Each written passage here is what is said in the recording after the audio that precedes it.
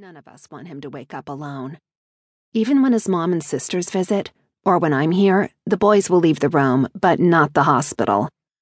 When he has visitors, they wait in the waiting room to give us each privacy, but someone from the club is always here on standby.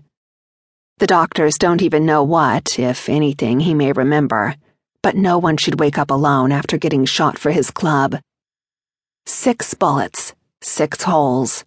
6 pieces of metal that cut through him, exploding into masses of damage throughout his body. Bullets he took keeping Doll safe, and, in a way, me as well. She was Delatore's primary target, but he had me on his radar as well. The mere thought of Delatore gives me chills. Sighing, I run my hand down Tank's cheek. When I look over at the monitor, everything is reading steady and normal.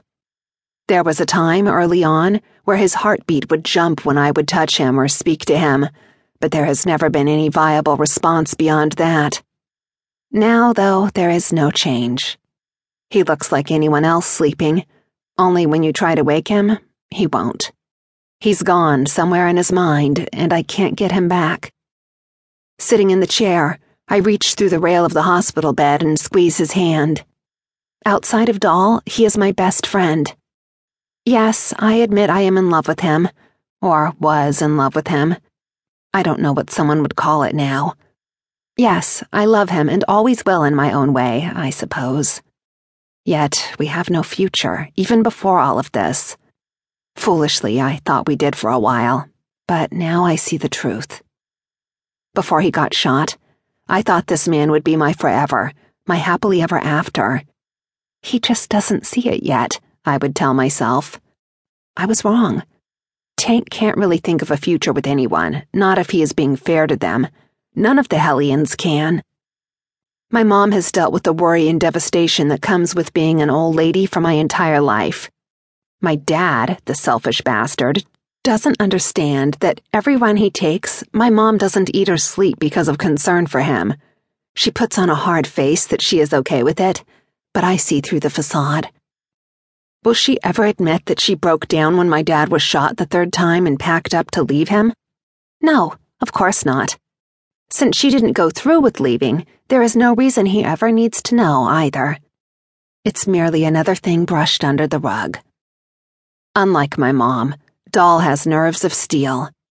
We are young, and she's still in the honeymoon phase with Trip. However, I wonder if she is eventually going to crack under the pressure, the worry, the chaos, and the demands of the club's first lifestyle the Hellions live. Facing the reality of not having my friend to talk to anymore, I would be happy just to have Tank awake again. For far too long, I've taken for granted that Tank would always be there for me. Now he is not. I sigh before continuing with my one-sided conversation. Tank, it wasn't you. I know I let you think you pushed me over the edge of backing away from the club. It's everything else, though. The code, command the chaos, protect what's ours, club first, brotherhood. I get it. Family. All the things you learned in being part of the club. You didn't have family that taught you to protect what's yours. You had responsibility to your family, not security and acceptance. The Hellions, though, Tank, the chaos. I sigh again and pause as the pain burns deep inside of me. The Hellions demand chaos by the choices they make. The code is to command it, but it doesn't always work out to be within their control. Look at you, lying in this bed, unmoving, tucked away somewhere in your brain, and no one knows when or if you'll come back to us.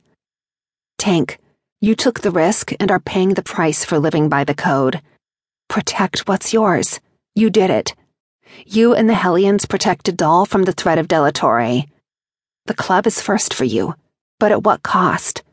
If you weren't a Hellion, you could be a mechanic, working, safe and not lost right now. Tears freely fall down my face. It wasn't Tank that pushed me to walk away. Not completely, anyway. For years I watched my mom worry. I have watched the women come and go.